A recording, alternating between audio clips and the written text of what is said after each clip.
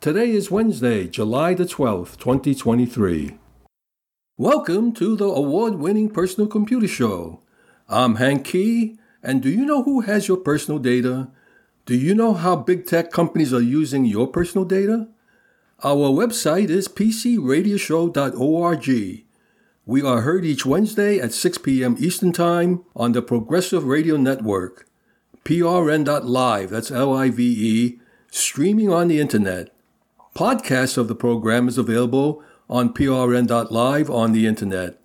You can leave us a message with your question or comment at hank@pcradioshow.org.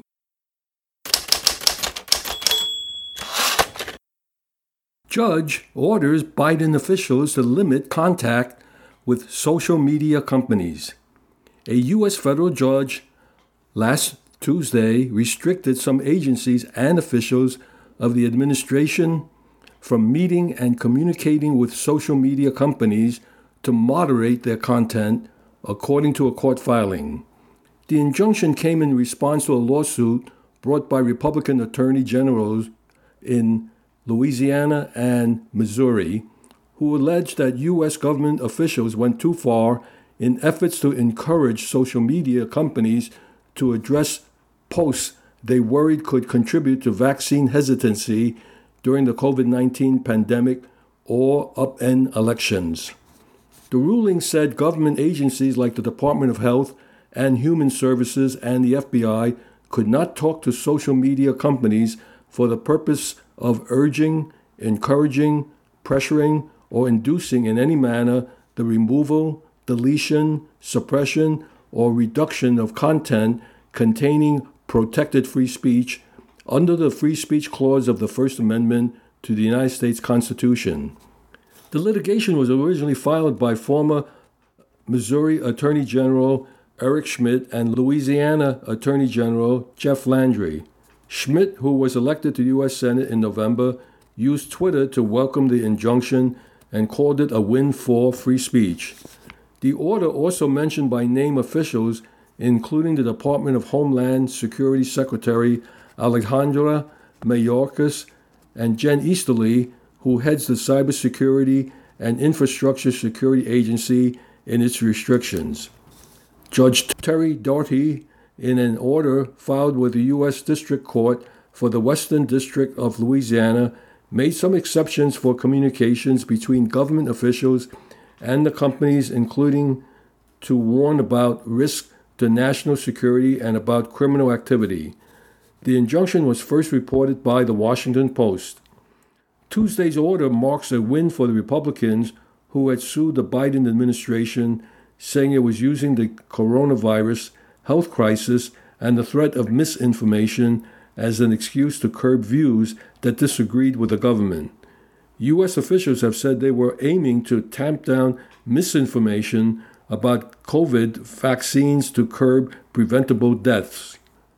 Facebook and Instagram parent Meta platforms, Twitter and Alphabet, YouTube did not respond to requests for any comments. The First Amendment. Congress shall make no law respecting an establishment of a religion or prohibiting the free exercise thereof or abridging the freedom of speech or of the press or the right of the people peaceably to assemble and to petition the government for a redress of grievances. The Department of Justice filed a notice of appeal with the Fifth U.S. Circuit Court of Appeals in New Orleans, according to Bloomberg. The agency argues that its contact with social media companies constituted necessary and responsible actions to protect public health, safety, and security during a time of increased risk. Some legal experts said the ruling did not give adequate weight to the rights of the administration to cajole the companies to limit their publication of content that the officials considered objectionable. American social media businesses have the right to editorial discretion, including content moderation, free of government coercion, whatever those decisions may be. The government attempting to control what speech appears online undermines this right and the free speech values in the United States.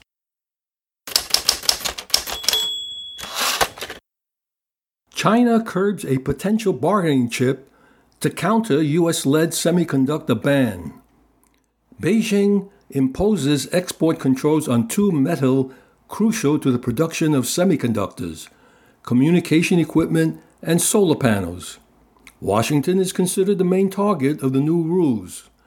Beijing's decision to impose export controls on critical raw materials used in manufacturing semiconductors, communications equipment, and solar panels could complicate the U.S.-led efforts to shift critical supply chains away from China, as it seeks to gain leverage in negotiations with Washington over access to core technology.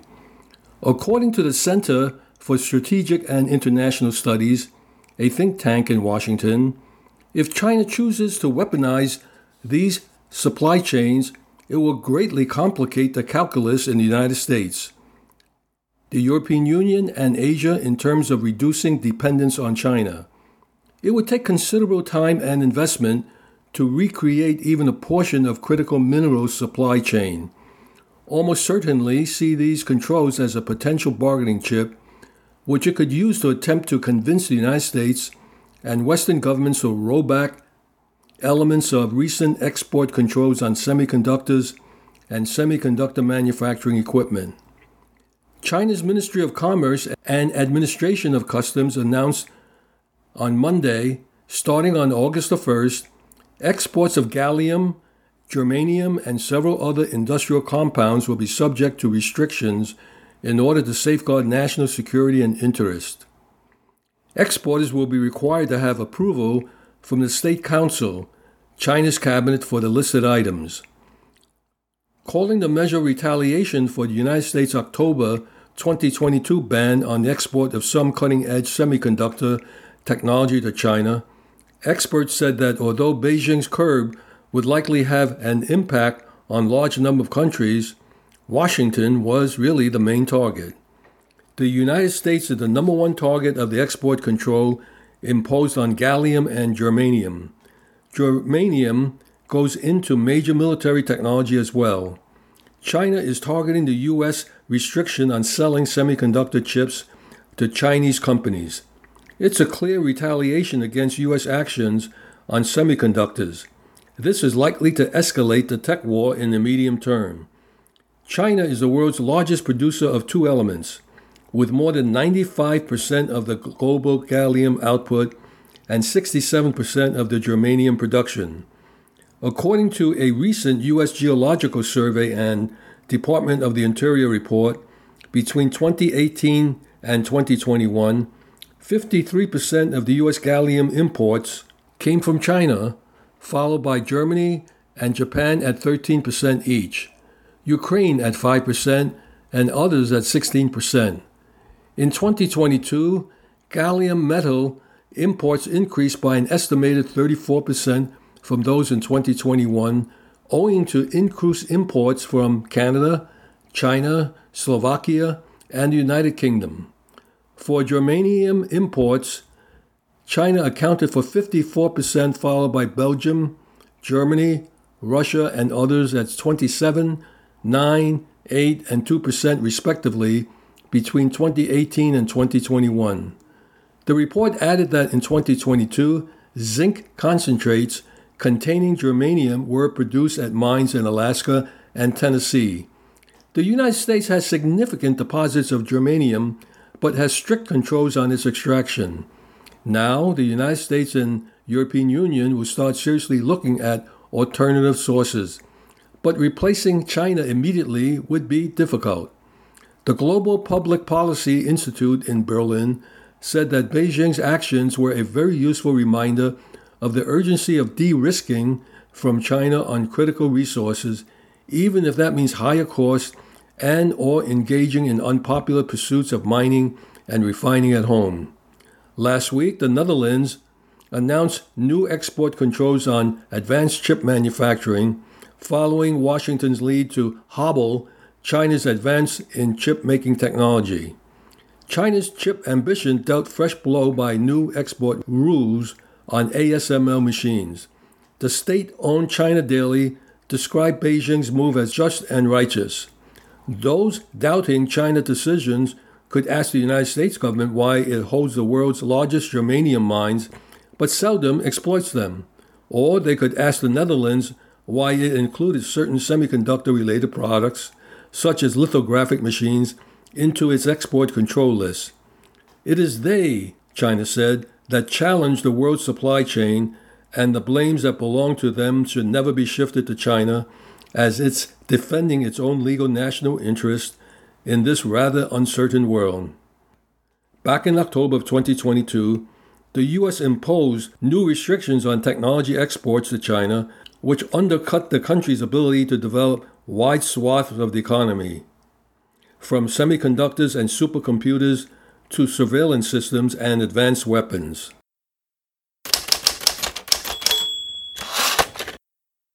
Toyota claims battery breakthrough in potential boost for electric cars. Japanese firm believes it could make a solid-state battery with a range of 745 miles that charges in 10 minutes. Toyota says it has made a technological breakthrough that will allow it to halve the weight, size, and cost of batteries in what could herald a major advance for electric vehicles.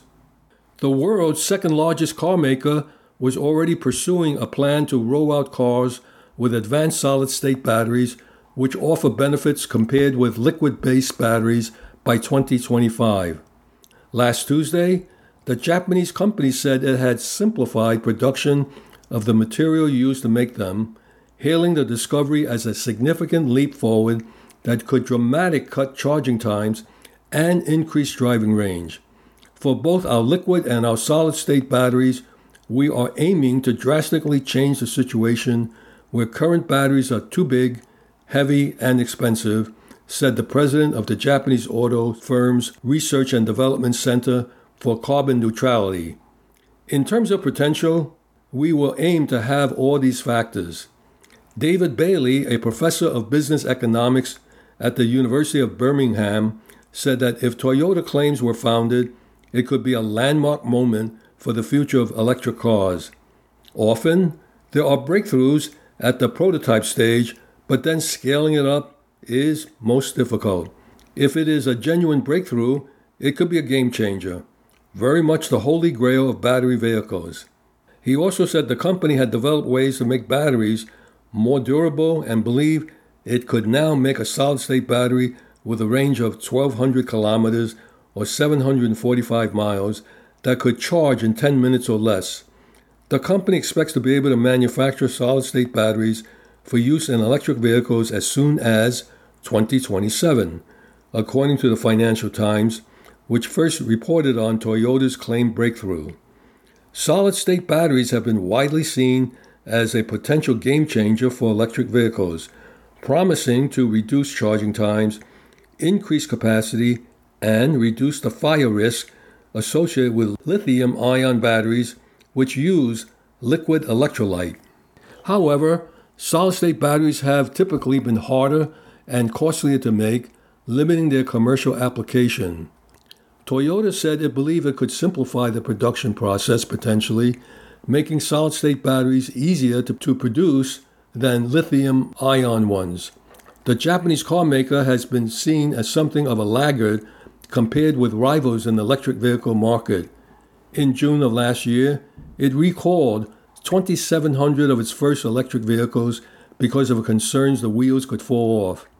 Last month, the Advertising Standards Authority banned advertisements by Toyota and Hyundai for exaggerating the speed at which electric cars could be charged and misleading consumers about the availability of rapid charging points across the UK and Ireland.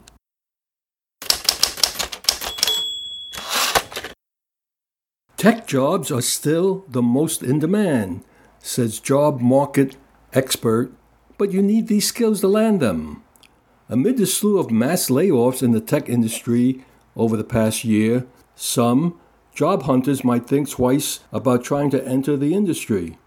But fear not, says Richard Wahlquist, chief executive at the American Staffing Association, a trade group that represents staffing companies across industries. Wahlquist has a bird's-eye view of which sectors are hiring and which specific jobs employers need to fill. He notes that sectors like healthcare and construction continue to need workers. But from his vantage point, he says tech is still leading the way when it comes to hiring demand. Despite recent headlines involving layoffs at major companies, tech jobs remain among the most in-demand jobs in the labor market. What has changed about the tech hiring landscape? The jobs are less at big tech companies. Instead, tech workers should target their job search at small and medium-sized enterprises, said Walquist. Indeed, ZipRecruiter's chief economist Julia Pollack said in February that even the tech workers who had been laid off found new jobs quickly. According to layoffs.fyi, nearly 213,000 tech employees worldwide have been laid off in 2023 as of early July. Walquist says the downsizing was a response to the irrational hiring exuberance that occurred during the pandemic when COVID-related stimulus spurred big tech's growth. As the macro environment changed and the prospect of a recession loomed, those companies that had overhired found themselves in need of a staffing trim.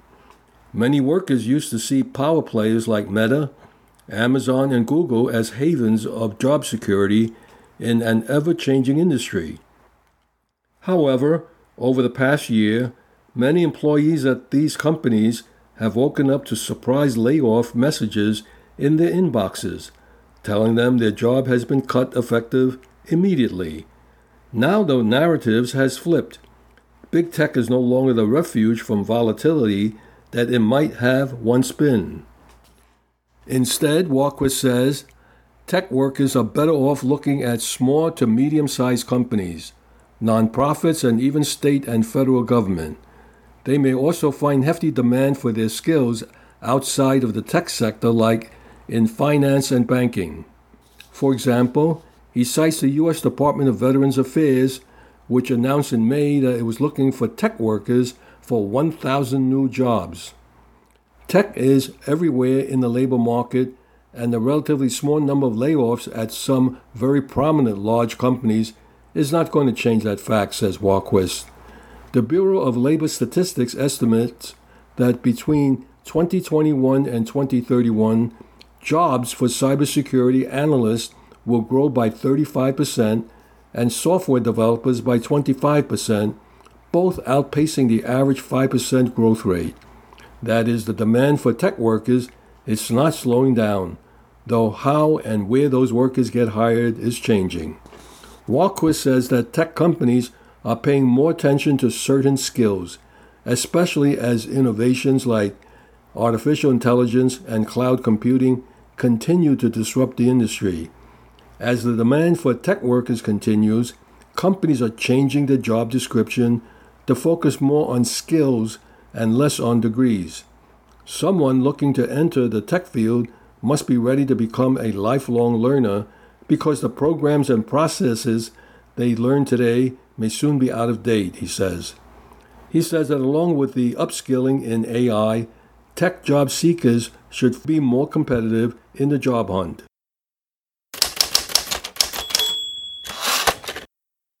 Agony of ageism. Why turning 35 is a curse in China.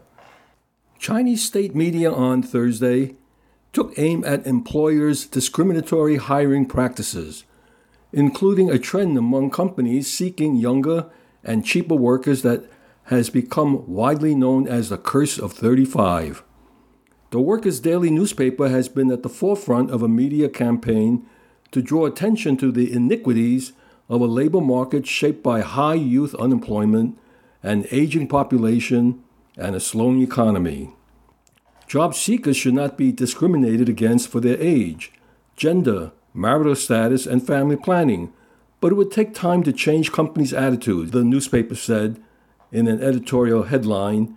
To remove invisible employment barriers, we must gnaw down a hard bone. Back in March, the newspaper cited 2 studies that laid bare how workers aged 35 years or over were losing out.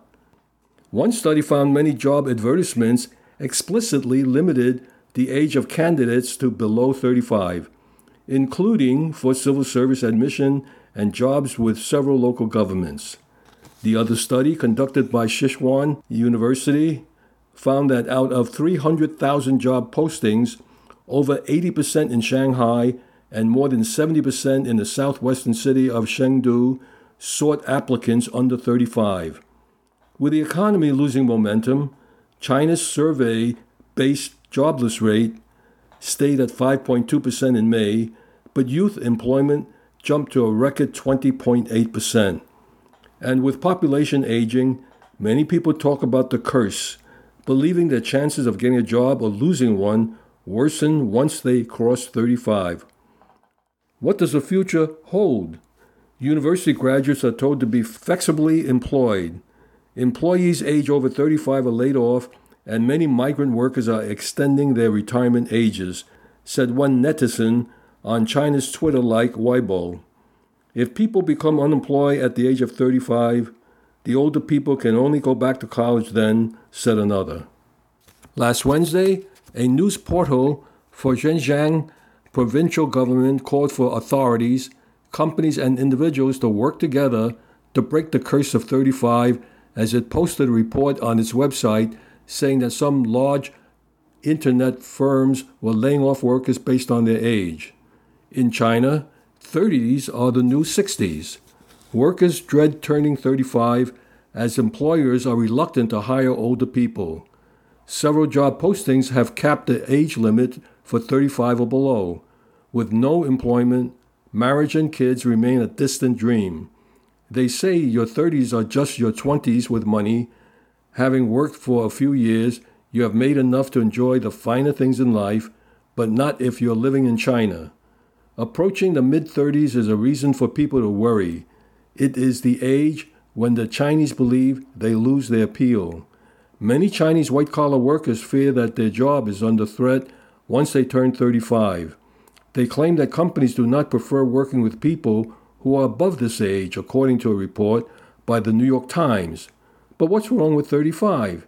If the curse is to be believed, employers consider hiring people in their mid-30s to be more expensive than fresh graduates. That's not all. Middle-aged workers are also not willing to put in those extra hours and work overtime. The curse of 35 is not a myth. Many companies hesitate to hire people in this age group. In fact, the Chinese government has made it official. It has capped the hiring age of most civil servant positions at 35, according to the New York Times report. The Chinese internet is abuzz with the curse of 35 phenomenon, though there is no clarity on how it started or became viral. The job market remains weak in post-pandemic China, and age discrimination is prevalent. It is not considered against the law.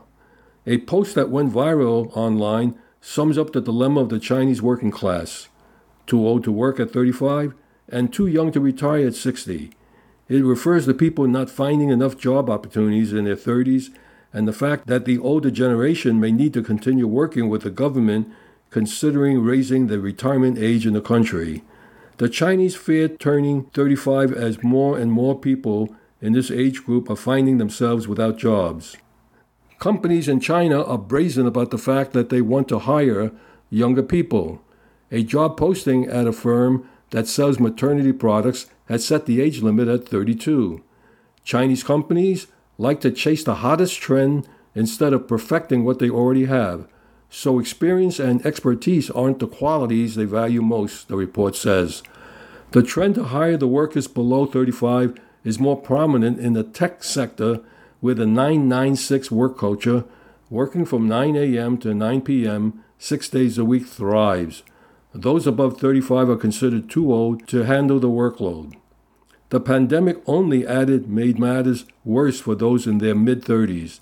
Nearly two-thirds of people aged 35 and above were laid off in March of 2020 and are still looking for jobs in September, according to a report released by the Development Research Center of the State Council, which was based on data and survey from Chinese job portal Zhaopin. While age discrimination at work affects all older employees, people in their 30s who are facing this problem for the first time are the most affected. It's the age when many in China take big life decisions about marriage and children, and with no job security, they are forced to put them on hold.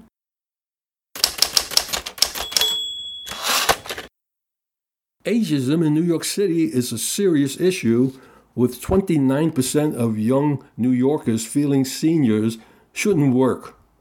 Age discrimination is a serious issue that must be confronted in the Big Apple, especially as the number of residents aged 65 and up is expected to continue climbing, according to a new report.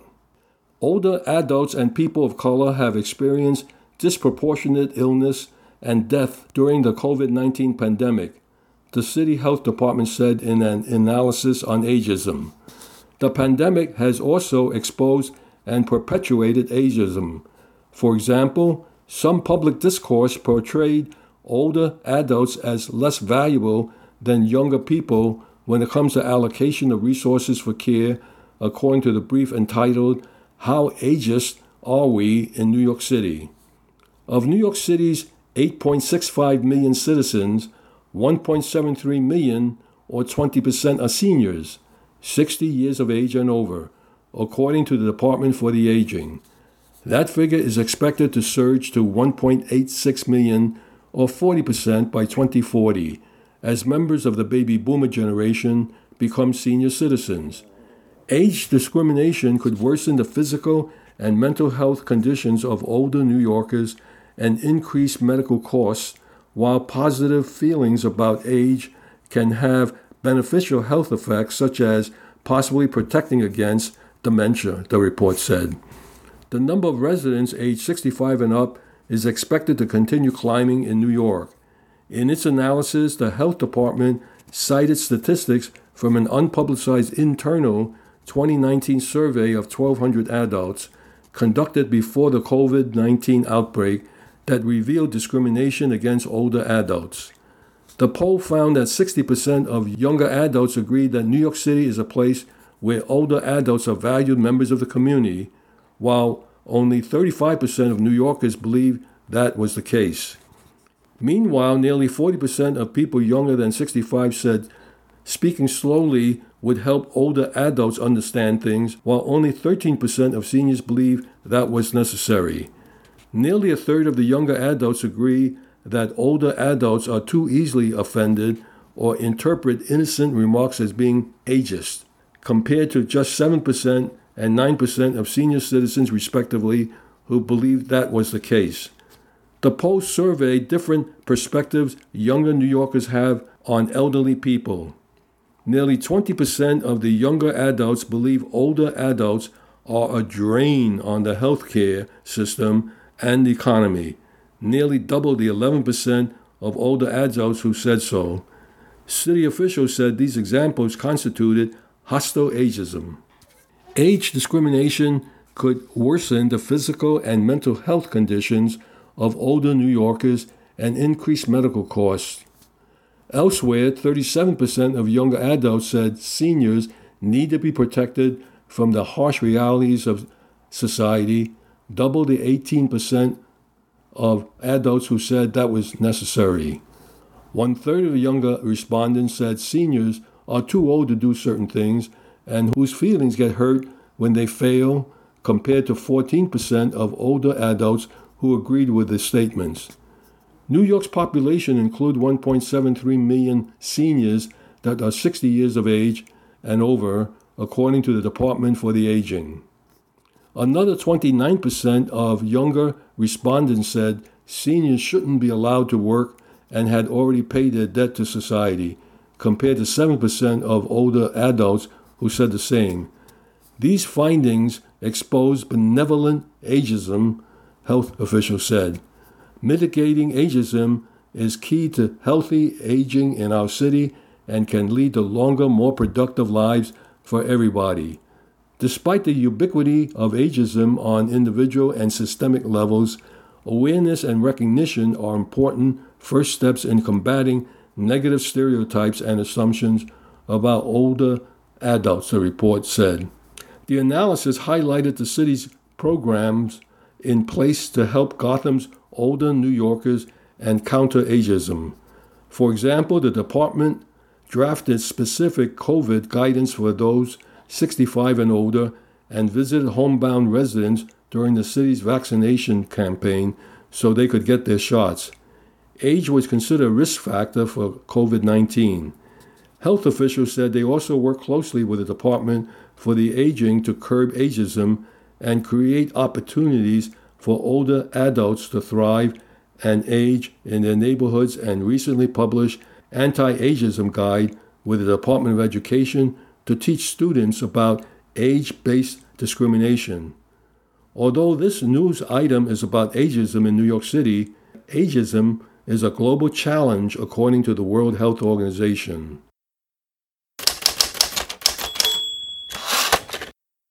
Presenting the IT Pro Series with Benjamin Rockwell. This is Benjamin Rockwell, and now it's time to get down to business. This is where we talk about computers, technology, the workplace. And one of the biggest things that has come out of the usage of technology, out of the integration of technology within all of our work environments, has been a healthy work-life balance. And how do we maintain it? Technology connects us everywhere. How many of us? Okay, so we've given our boss our cell phone numbers. We may even have a cell phone provided by the office. So technology has made it so easy today for all of us to stay connected, for us to work 24 hours a day, 7 days a week. I will take you back in time. I worked for a company that I was working. I was commuting an hour each way, and on top of that, I was working 14, 16-hour days. I want you to do the math. 16-hour days. That leaves an hour of commute each way. That brings us to 18. So I was getting 6 hours of sleep. All right. And that was because I was connected. I was the IT director, and I was going through and I was doing a lot of different things, and I actually burned out. This was roughly about the age of 30. So what do I want you to do? And this is on the employer side and the employee side. I want to encourage boundaries. I want employees to have boundaries, whereas after hours, emails are just ignored. Notifications are turned off. This is going to enrich the employee. This is also going to enrich the workplace, because if you do not have rested employees, you won't have optimal productivity. Yes, we can think, oh, yes, if they're working for me a matter of 16 hours a day, 12 hours a day, if they're on call for me 12 hours a day, I'm going to get more work out of them. Yeah, that you're going to get more work, but it's going to be poor quality work. It's going to be work that is going to be provided begrudgingly. It's going to have unintentional mistakes, and sometimes due to frustration, there will be subconsciously intentional mistakes. That's not really the way to say it, but they're just not going to put in the effort that they will if they have an 8-hour day. So there are other things, of course, that we can do. A matter of giving out flexible work schedules, giving out options to work via remote, which will reduce commuting time, and it does increase that flexibility. I will tell you, flexibility it really does make a difference when someone can go and they can go off to the DMV or a doctor's appointment in the middle of the day. Because I'll tell you, the DMV isn't open at 7 o'clock at night. The doctor does not see people for regular routine visits at 8 o'clock at night. So you've got healthier employees. You've got employees that are mentally healthier as well. Of course, another thing is making sure that breaks are taken. You have to take breaks. You have to take lunch. Sure, you may be dieting. You may say, oh, I don't need to take a lunch hour. I want you to grab your Kindle. I want you to grab a book. I want you to use your Kindle app, whatever it is. I want you to escape from work. And when I say escape from work, this is once a week. I would suggest that you completely take a lunch on your own, the lunch period, and it is completely separate. It's not going on out with some of your coworkers to lunch. It's not going on out and just mindlessly disengaging. I'm talking about engage somewhere else. If you have wellness programs, you have these resources available for physical and mental health, I want you to take advantage of those. And I'm saying this on the employer and employee side. If you don't have a wellness program for your employees, get one. Encourage them. Set up things for them. Hey, you know what? Johnny, you're doing a great job for us. I don't want you to burn out. You know what? I know you've been talking about wanting to go to the gym on a regular basis. I'll tell you what. I will pay your gym membership if you're going to the gym 3 times a week at 5 o'clock in the afternoon. Before you head on that commute home, just go and work out. And this is on me. I want to encourage you to do that. And maybe you say in the morning, whatever it is. One last item, and that is paid time off. That's your mental health days. This is something that is there for people to take time for themselves. I will tell you, the regeneration that comes from just having that little bit of time off, that little bit of time to focus on things that are outside of the workplace, that ability to just relax. And you need to set it up so that they feel comfortable. Oh, you've got this project that's due today. You've got this project that's due Friday. You've got 3 projects due next week. You know what? I understand that. I will put everything back by 1 day. I'll even give you 2 days back if you just take a paid day off and just relax and recharge. I will tell you, giving them that ability to kind of shift and to relax is going to be great. You, as an employee, taking that opportunity to invest not in the company, but in yourself, in your peace of mind, is invaluable. All of these days, they stack up, and there's no problem with using them. They give them to you, so take them. This is Benjamin Rockwell. Back to you, Hank. Thank you, Benjamin.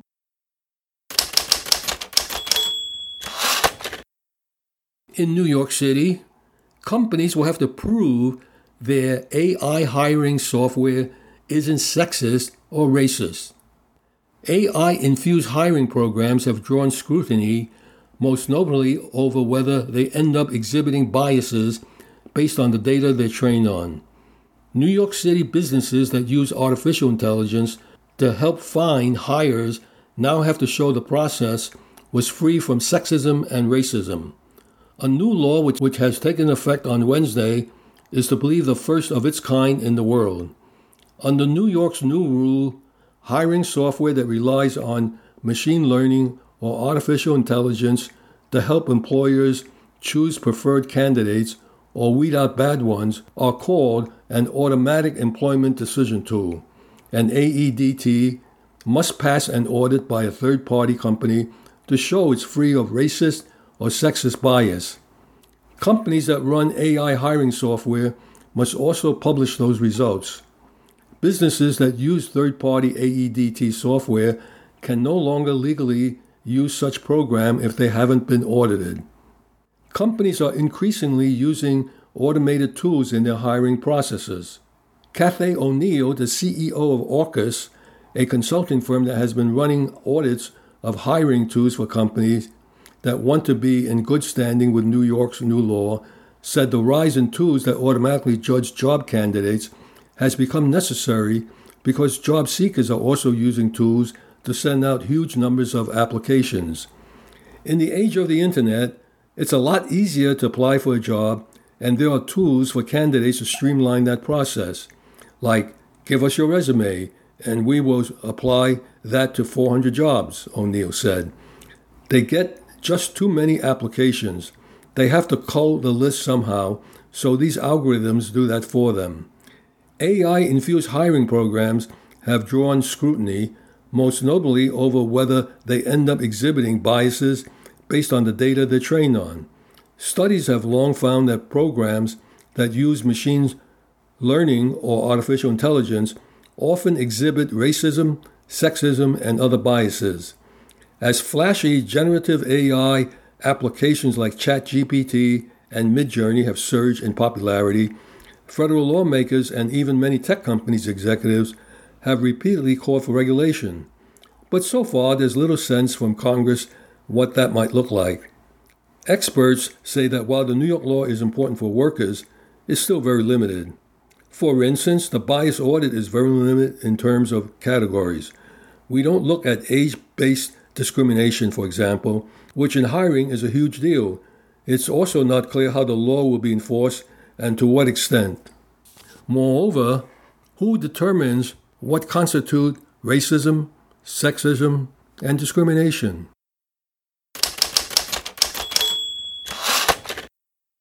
Ivy League University unveils plans to teach students with AI chatbot this fall. And by the way, the Ivy League University in this case is Harvard. Students at one of America's most elite universities will be in for a surprise this fall when they discover their flagship coding class is taught with help from the AI chatbot in a bend on what Professor David Malan, the course overseer, defines as an evolution of tradition. Harvard University unleashed plans to incorporate AI chatbots to teach the course, venturing deeper into the uncharted territory of artificial intelligence, a territory that has exponentially grown and altered the course of technology in the past several months. Though the idea sounds novel and exciting, Martin Rand, Pactum AI co-founder and CEO, warned to be wary of the dangers. I would say the dangers are that we have to consider that these are statistical models, said he. These would come up with the most probable answers, and high probability can also mean mediocrity. So professors need to be there to provide exceptionalism, and I think Harvard has taken the right approach in providing this only to the introductory courses, he said. Rand said, despite the potential drawbacks, the development has an upside and could help create growth and encourage further innovation and education. According to the school's newspaper, the Harvard Crimson, Professor Malan said the introductory level coding course that will employ the bot has historically aimed to unveil new software in the syllabus, and the CS50, which is the Computer Science 50 bot, is another way of doing just that. Our hope is that through AI, we can eventually approximate a 1-to-1 teacher-student ratio for every student in CS50, as by providing them with software-based tools that 24/7 can support their learning at a pace and in style that works best for them individually. The AI bot will help students find errors in their coding, answer questions, offer feedback, and help students learn more about the coding process in other ways. Malan further explains that though the bot will have question answering capabilities, its answers can be reviewed by human staff members. He also explained that the bot's purpose is to help guide students through the learning process instead of outright answering questions for them. Martin Rand, the Pactum AI co-founder and CEO, said that despite the potential drawbacks, the development could help create growth and encourage further innovation and education. Advancements in artificial intelligence, particularly in education, have raised concerns that the bots could lead students to become lazy and increasingly dependent on technology for answers. In my humble opinion, can I assume then that with AI teaching, these elite universities can cut the cost of a college education and maybe even cut the number of TAs teaching the courses, which range as high as 60% in certain schools?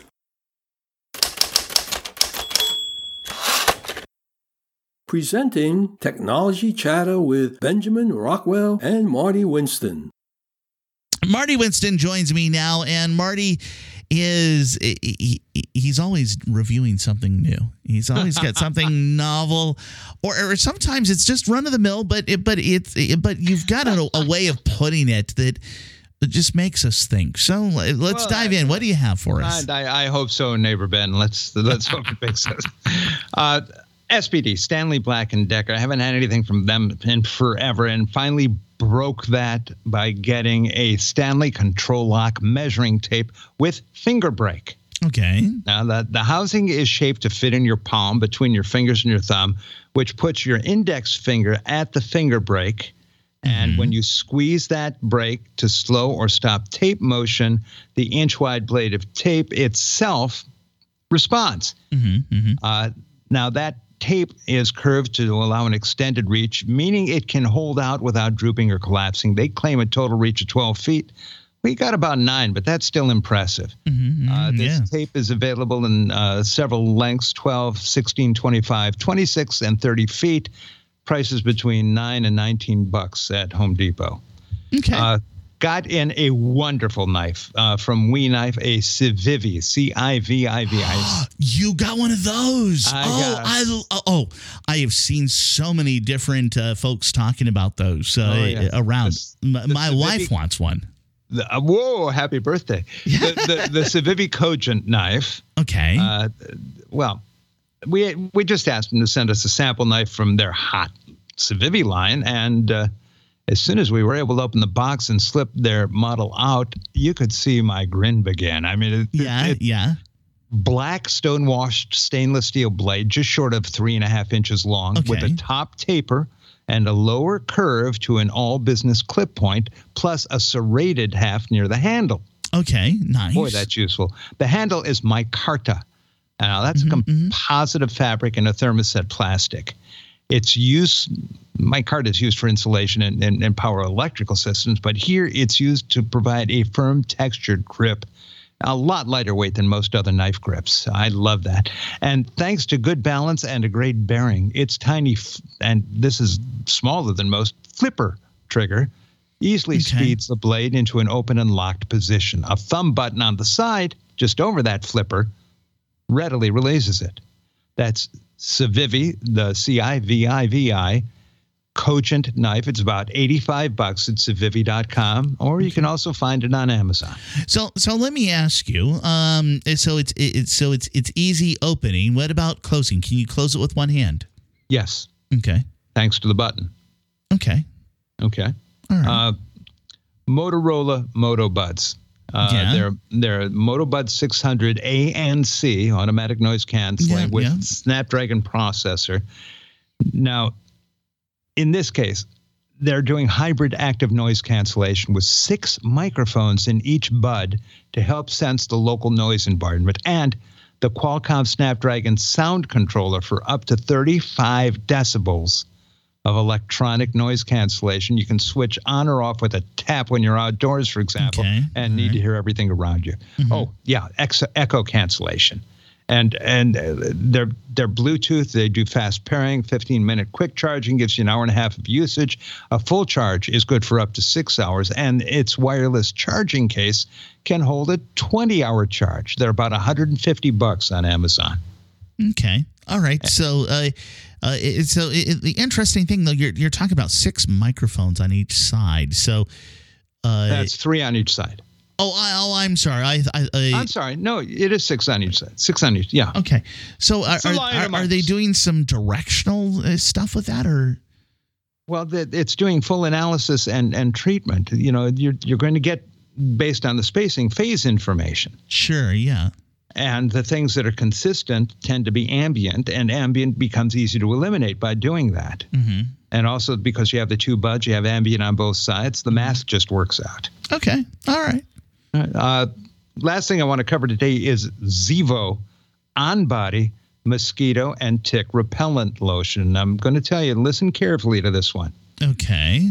If you have one of those rare perfect memories, you may recall that I did a review some time ago for the Zevo, that's Zevo, flying insect trap, which was, a light to draw them and the shaped piece of what was very much like fly paper inside.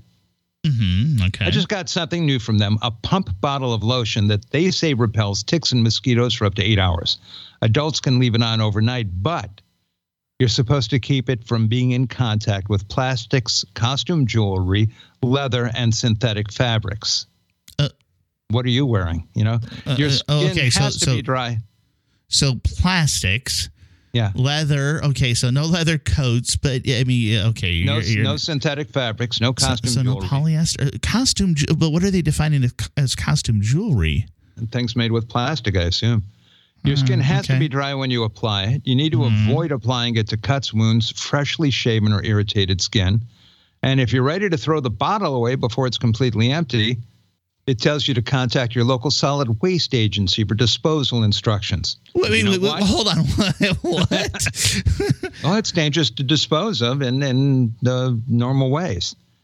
Now, there are enough people who hate or fear flea and tick bites that they'll find a way to follow all those rules to get protected. A Zevo On-Body Flea and Tick Repellent Lotion. That's the name of this one. And mosquito, too, right? Well, yeah. Mosquito in there. Okay. Defying, ticks, mosquitoes, fleas, I suppose. Okay. A bunch of bugs. We'll just stick with a bunch of bugs. All right. The Zevo debugger. There we go. All right. This is Benjamin Rockwell. That's Marty Winston. Back to you, Hank. Thank you, Benjamin, and thank you, Marty. Public service announcements. Computer Club meetings in the New York, New Jersey, Connecticut tri-state region. Log on to the club website for more information on remote meeting ID. Tech Ed Connect, Thursday, July the 6th. Meeting time is 7 p.m. Online virtual meeting via Zoom. Their website is wpcug.org. The Kings Bite Computer Club meets Tuesday, July the 11th. Meeting time is 7 p.m. They meet at the Park Plaza Restaurant, located at 220 Cadman Plaza West in Brooklyn. For more information, call 347-278-7320. The New York Amateur Computer Club meets Thursday, July the 13th.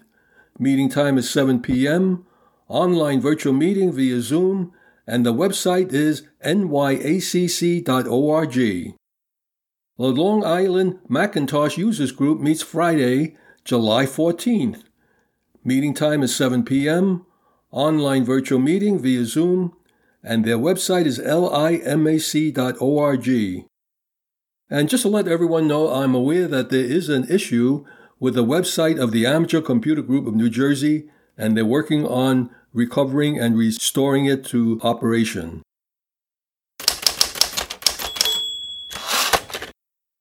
Our website is pcradioshow.org.